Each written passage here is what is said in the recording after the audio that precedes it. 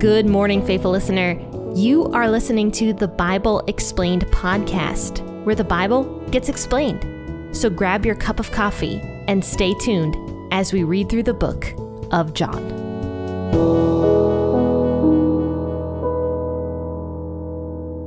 Hello and good morning, faithful listeners, and happy Tuesday. Today we're going to be discussing John chapter 7, verses 1 through 27. And this is a portion of scripture that people like to say that Jesus lied in this portion. So let's talk about this. Did Jesus lie in this portion of scripture? And I'm already going to tell you that no, I do not believe he lied in this portion of scripture. But let's see why people think that he lied here in John chapter 7. So once again, this is John 7, 1 through 27. Feel free to pause the podcast real quick to go grab your cup of coffee or your cup of tea. And after that, let's go ahead and enjoy reading this together. After these things, Jesus was walking in Galilee, for he wouldn't walk in Judea because the Jews sought to kill him. Now the feast of the Jews, or the feast of booths, was at hand. His brothers therefore said to him, "Depart from here and go into Judea, that your disciples also may see your works which you do. For no one does anything in secret while he seeks to be openly known. If you do these things, reveal yourself to the world." For even his brothers didn't believe in him.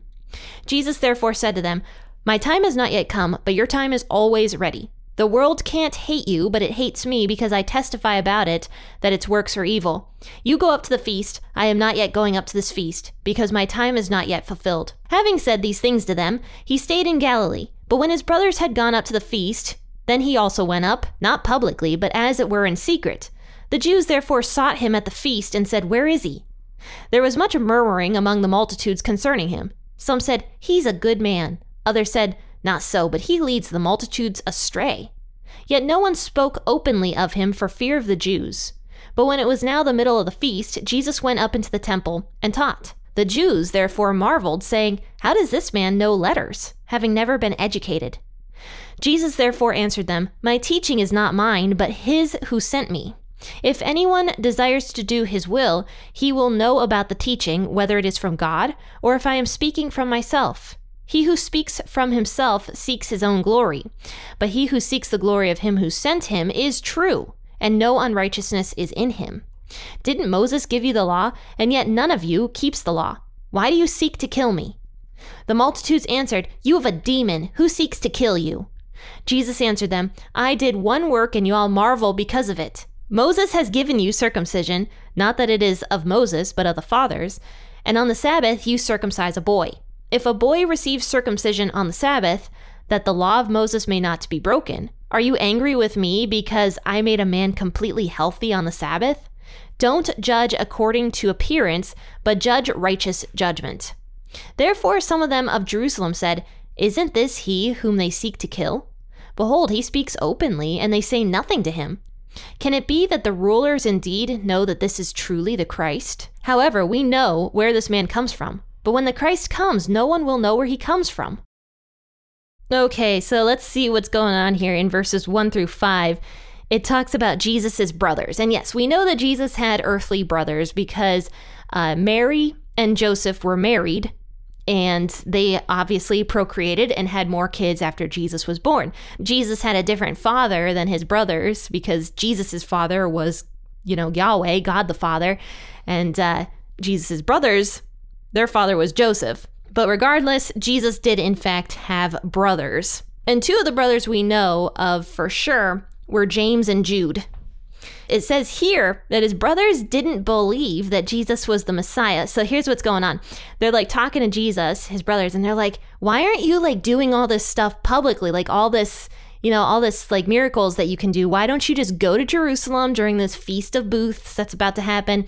And why don't you go there and perform your miracles publicly to show that you truly are the Messiah?" And I don't know if this was in jest or not. Maybe it was. But yeah, Jesus's brothers did not believe he was the Messiah. And that's a very human response. Siblings often think the worst about each other. However, I feel like because Jesus's brothers grew up with him, they had to have known that Jesus was different. So if you think about it, his brothers should have been the first people to believe he was the Messiah. However, they did not. They tell Jesus, do this stuff openly to prove you're the Messiah if you truly are the Messiah. So Jesus says to them, "My time is not yet come, but your time is always ready." I find that statement interesting because Jesus is talking about how he is submitting to the will of the Father. And the will of the Father was not for Jesus to like go and toot his own horn. His time was not yet. And we'll see that Jesus eventually does show miraculous power. But that wasn't until much later, like practically to the point where he was about to die.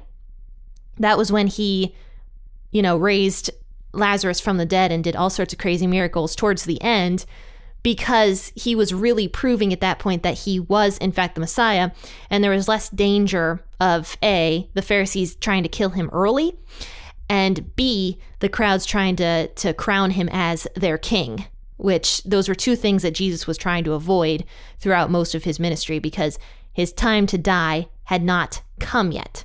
So he says, "My time is not yet come, but your time is always ready." So Jesus is like, because you guys haven't submitted to the will of the Father, you can go toot your own horns. Your opportunities are all the time because you don't submit to the will of the Father. And so he says, the world can't hate you, but it hates me because I testify about it, that its works are evil. Man, people do not like being told they're wrong. And people certainly don't like being told that they are evil, especially if they are. Now, I know that there are churches out there that are like, "Oh, you all are evil," and they like overuse the word to like bring guilt down on people. But that's not what Jesus is talking about here. Jesus is talking about the conviction of sins. And if a person is actively sinning, they really, really, really don't want to be convicted of that sin, because that means they'll have to change away from it. And if they're particularly fond of the sin that they are committing on a regular basis, then they especially don't want to hear that they need to change their ways. And that's why the world hates Jesus. And that's why the world hates the church also. The world hates the church because the church's job is to convict people of sins and bring people to repentance. My mom and I were actually just recently talking about that revival that's going on in Asbury College down in Kentucky. And I was extremely skeptical of it to begin with, honestly, if I'm being 100% honest. Mainly because I know that revival and repentance go hand in hand. Like, you can't truly have revival if there's no, like, admission of sins and, turning away from those sins, which is what repentance means. If there's no repentance of sins, then true revival cannot happen. So my mom and I were discussing this, and she said, no, like this revival that's going on in Asbury is students like coming to Jesus. It was like started because one student stood up and began talking about all these shortcomings that he had. And through his admittance of his sin, other students started doing it, and it became like this revival movement. And I'm like, oh, wow, that is super cool. But Jesus is the one that brings revival because he convicts people of sins. True revival happens through Jesus. But because Jesus convicts people of sins, a lot of times the people don't like Jesus too much.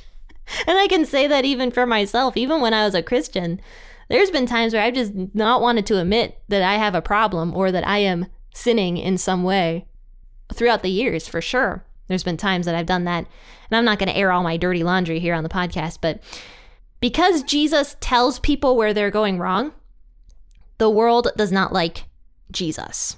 So he says here to his brothers in verse 8, he says, "You go up to the feast. I am not going up yet to this feast because my time is not yet fulfilled." So the Feast of Booths was happening, and this was one of the few feasts that Jewish men were supposed to go up to Jerusalem and celebrate. I think it was this one and also Passover, and there was one more. Feast of like first fruits or something. I can't remember which one specifically. But there are 3 festivals that Jewish men were required to go up to Jerusalem to celebrate. And this Feast of Booths was one of them. And it actually says in verse 2 that the Feast of Booths was at hand. So in other words, it was basically, time to go up and celebrate the Feast of Booths at Jerusalem. And so his brothers go up to Jerusalem, and Jesus stays behind. And he says, I am not yet going up to this feast because my time is not yet fulfilled. This is where people are like, Jesus lied because he told his brothers he was not going to this feast, and he ends up going to it anyway. He did not lie. It says here, I am not yet going up to this feast because my time is not yet fulfilled. So in other words, what he's saying to his brothers, he's saying, go up to the feast without me. I'm not going up there yet. And he was doing that because he was going to avoid the crowds, because he knew that people were out to kill him. And so Jesus was trying to silently, almost secretly go up to the feast. Now, Jesus always followed the law to a T. And because God had said in the law that Jewish men were required to go up to Jerusalem, Jesus always went up to Jerusalem to celebrate these feasts. So this was no exception. Jesus wasn't going to break the law. He was just going to do it silently. He was going to do it not in a public way, the way his brothers wanted him to, because Jesus knew that that would just be nothing but problems if he did that. After the feast is about halfway done, Jesus arrives in Jerusalem as if it were in secret, is what it says in verse 10. And it says, the Jews therefore sought him at the feast, and they're like, where is he? Where's Jesus? And it says there was a ton of murmuring among the multitudes concerning him. Some said, he's a good man. And others said, no, he's a terrible man. He leads the multitudes astray. So there was a bickering about Jesus. Apparently he was like the highlight of this feast. Like all these multitudes were just like talking about him and you know, arguing over it. Some were like, yes, he's a great guy. And other people were like, no way. Man, this is so funny. Like everyone loves a good argument, don't they? I mean, this is not any different than what happens nowadays over some political figure or over some famous person. This is the same exact thing, you know?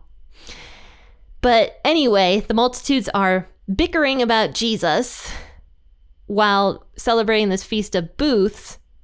But it says here in verse 13, no one spoke openly of him for fear of the Jews. So they knew that the Jews were out to get Jesus. They absolutely knew. And they knew that Jesus was controversial and that the Pharisees did not like Jesus. So everyone was very quiet about their opinions about Jesus. Very, very quiet. That's another thing that is common today. People feel like they have to be silent a lot of times about issues because this entity or that person or whoever else is against their viewpoints. A lot of silencing that happens in the world. And unfortunately, the Jews couldn't speak openly about Jesus. But it says when it was the middle of the feast, Jesus went up into the temple and he taught. Okay, so I was wrong. Jesus didn't go in the middle of the feast. He probably arrived at the beginning of it, but during the middle of the feast, that's when he went into the temple and taught. So after a couple days had gone by of this feast, then Jesus made himself public. And so he goes into the temple, he starts teaching all these people, and the Jews are marveling, and they're like, how does this uneducated guy know so much about the law? This kind of reminds me of a verse later on in Acts. After Jesus ascends back up into heaven, the people of the time period are shocked that the disciples know so much about scriptures because the disciples were fishermen. They were uneducated people. But the fact of the matter is that the Holy Spirit is who guides us into knowledge and understanding of the scriptures. And you guys know me. I am not educated, like at all. I didn't go to college. I dropped out of college. I was a hairdresser for years. And I just had a love for scripture. And that's kind of how I started this podcast, was through that. But I've actually had people like concerned over the fact that I am talking about the Bible on such a public platform because they're like, you never went to school for that. You never got educated in the scriptures the proper way. So you should be very careful about what you're talking about on the podcast. And I agree with them. Everyone should be careful. It doesn't matter if you go to school or not. If you're talking about scripture, you need to take that as seriously as you possibly can. Because there's a verse in scripture that actually says that if you are teaching God's word, you are going to be judged more harshly than somebody who does not teach God's word. I have a responsibility of carrying God's word with honor. And anybody who teaches has that responsibility. Anybody who discusses scripture has that same responsibility, regardless of the fact that if you went to school or not. So after this, Jesus answers the people because he knows that they're like discussing his education, basically. And he says, my teaching is not mine, but it's his who sent me. So it's God the Father's. If anyone desires to do his will, he will know about the teaching, whether it is from God or if I am speaking from myself. That's kind of what I just discussed a moment ago. Through the power of the Holy Spirit, we have been given discernment to know whether or not Jesus's words are the truth or if they're not the truth. But they are, in fact, the truth. And the Holy Spirit gives us that knowledge. So then Jesus goes on to talk about himself. He says, anyone who speaks from himself seeks his own glory, but he who seeks the glory of him who sent him is true, and no unrighteousness is in him. Jesus is telling this multitude that's like listening to him that he is God. He's saying no unrighteousness is in me, is what Jesus is saying. He's like, yeah, I'm sinless. And then he says in verse 19, didn't Moses give you the law, and yet none of you keeps the law? So why do you seek to kill me? This is Jesus declaring that he is God publicly. It's also him declaring that he is sinless. And he basically tells the audience that, you guys all have the law. You think you're righteous, and yet you can't keep a single law. Yet none of you keeps the law. Why do you seek to kill me? Now the multitude is upset because Jesus convicted them of their sins right here. You have a demon who seeks to kill you. It's funny, but it's not funny, honestly. And so they're like, yeah, you have a demon inside of you. You're speaking all this stuff about how righteous you are, but who's seeking to kill you in this multitude? Which is hilarious that they say that, because at the very end, in verse 25, they acknowledge that people are seeking to kill Jesus. They say, isn't this he whom they seek to kill? He speaks openly. So they knew. They absolutely knew who was seeking to kill Jesus. And I'm going to guess that the Pharisees, because this was inside the temple, by the way, I'm going to guess the Pharisees had a lot to do with this, saying who seeks to kill you, when they knew inside their hearts they were the ones seeking to kill Jesus. And so Jesus answers them, I did one work and you all marvel because of it. And what he's talking about is when he healed that man on the Sabbath day. Now, if you remember, the multitudes were all crazy upset that Jesus did something on the Sabbath day because according to the made-up rules and laws of the Pharisees, people were not allowed to do anything on the Sabbath day, especially not heal. Healing was bad on the Sabbath day. In fact, doing anything on the Sabbath day was bad. You couldn't do a single thing on the Sabbath day. It was like total misery. Like, why would anybody want to celebrate the Sabbath day when you can't do a single thing on it? And that's not what God put in place in the Old Testament. This is why legalism is so bad. This is why, adding to God's rules is just so bad, because it makes God's word like total drudgery. And I mean, God's word is not drudgery. Like, his laws are good. It says in scripture that his laws are good. It's people that make it complete and total drudgery. And I know this from experience. I went to a church that was extremely legalistic growing up, and there was a lot of added rules to God's word. Women were required to wear skirts and dresses and pantyhose, and we were required to not have any drums in our worship music, and we were required to do this and do that and go to church on Sundays, Sunday nights, and Wednesdays, and then serve throughout the week. It was drudgery, a lot of it. And it also does something else too. It makes the people who do follow these rules that aren't in God's word, it makes those people think that they are holier than thou. The fact of the matter is, God is extremely gracious and loving, and we have been granted grace under Jesus. We can't uphold God's law. We are that bad. So if there's somebody out there that is telling you that, you have to do this, this, this, and this in order to get on God's good side, I ask you to analyze what those things are and study to see if they're actually in God's word or not. Because if they're not in God's word, it might be legalism, which is what the Pharisees fell into. And so Jesus says, the Pharisees are so legalistic. They are so upset when good things are done on the Sabbath day, but yet they go and circumcise a young boy on the Sabbath day so that the law is not broken. So in a sense, they're being hypocritical because they're doing work on the Sabbath day. Like a good work, because it's part of God's law, right? But they're still working on the Sabbath day, but yet they're mad about Jesus healing on the Sabbath day. So Jesus says, don't judge according to appearance, but judge righteous judgment. Use righteous judgment. You know the whole thing right now going on where it's like, you can't judge anybody. Well, Jesus literally tells us right here to use righteous judgment. And if you are a Christian, it is actually your right to judge the church. It is your right now to make sure that nothing stupid comes into your church. But yes, I do agree that as Christians, we should not be judging the world. There's actually a verse specifically that says that. Paul says that God is the one who's going to judge the world. It is not the Christian's job to judge what the world is doing. It is only the Christian's job to judge their church community. That's it. So Jesus says, don't judge according to appearance, but judge righteous judgment. Therefore, some of them of Jerusalem said, isn't this he whom they seek to kill? So they admit it right there that they know that somebody is trying to kill Jesus. And they're like, he speaks so openly, but they can't say anything to him. That's what they say. So they're acknowledging that Jesus is speaking so openly in the temple, but yet the Pharisees are silenced. They're silenced. So now some people are picking up on the fact that Jesus might be the Messiah. Isn't that amazing? Like, look at this. The brothers at the beginning of all this were like, Jesus, go do this stuff openly so that people know that you're the Messiah.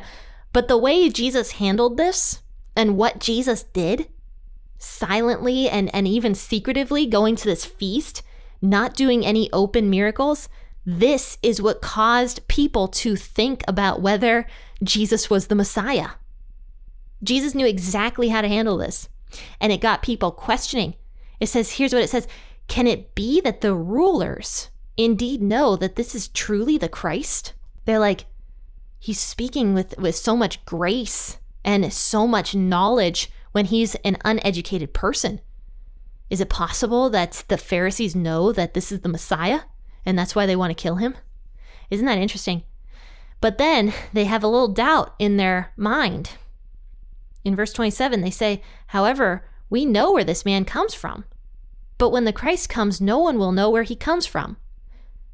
I do wonder where they got that idea. There's nothing in Scripture that specifically says that they weren't going to know where Jesus comes from, because it actually says that he's going to be part of the line of David. So I do wonder why this was common for the multitudes to believe that they shouldn't know where the Messiah comes from. But really, they kind of didn't know where Jesus came from because Jesus was from heaven. And Jesus already told them all that he was from heaven. We talked about that on Thursday. We went into a lot of detail about Jesus talking about that he came down from heaven. But the multitudes were like, no, you didn't. We know your family. And this is kind of the same little doubt that they have here. They know where this man comes from. They know his family. They know Jesus' brothers. They know Jesus' mom. But when the Christ comes, no one will know where he comes from. You know, a lot of times God does not work the way we expect him to work.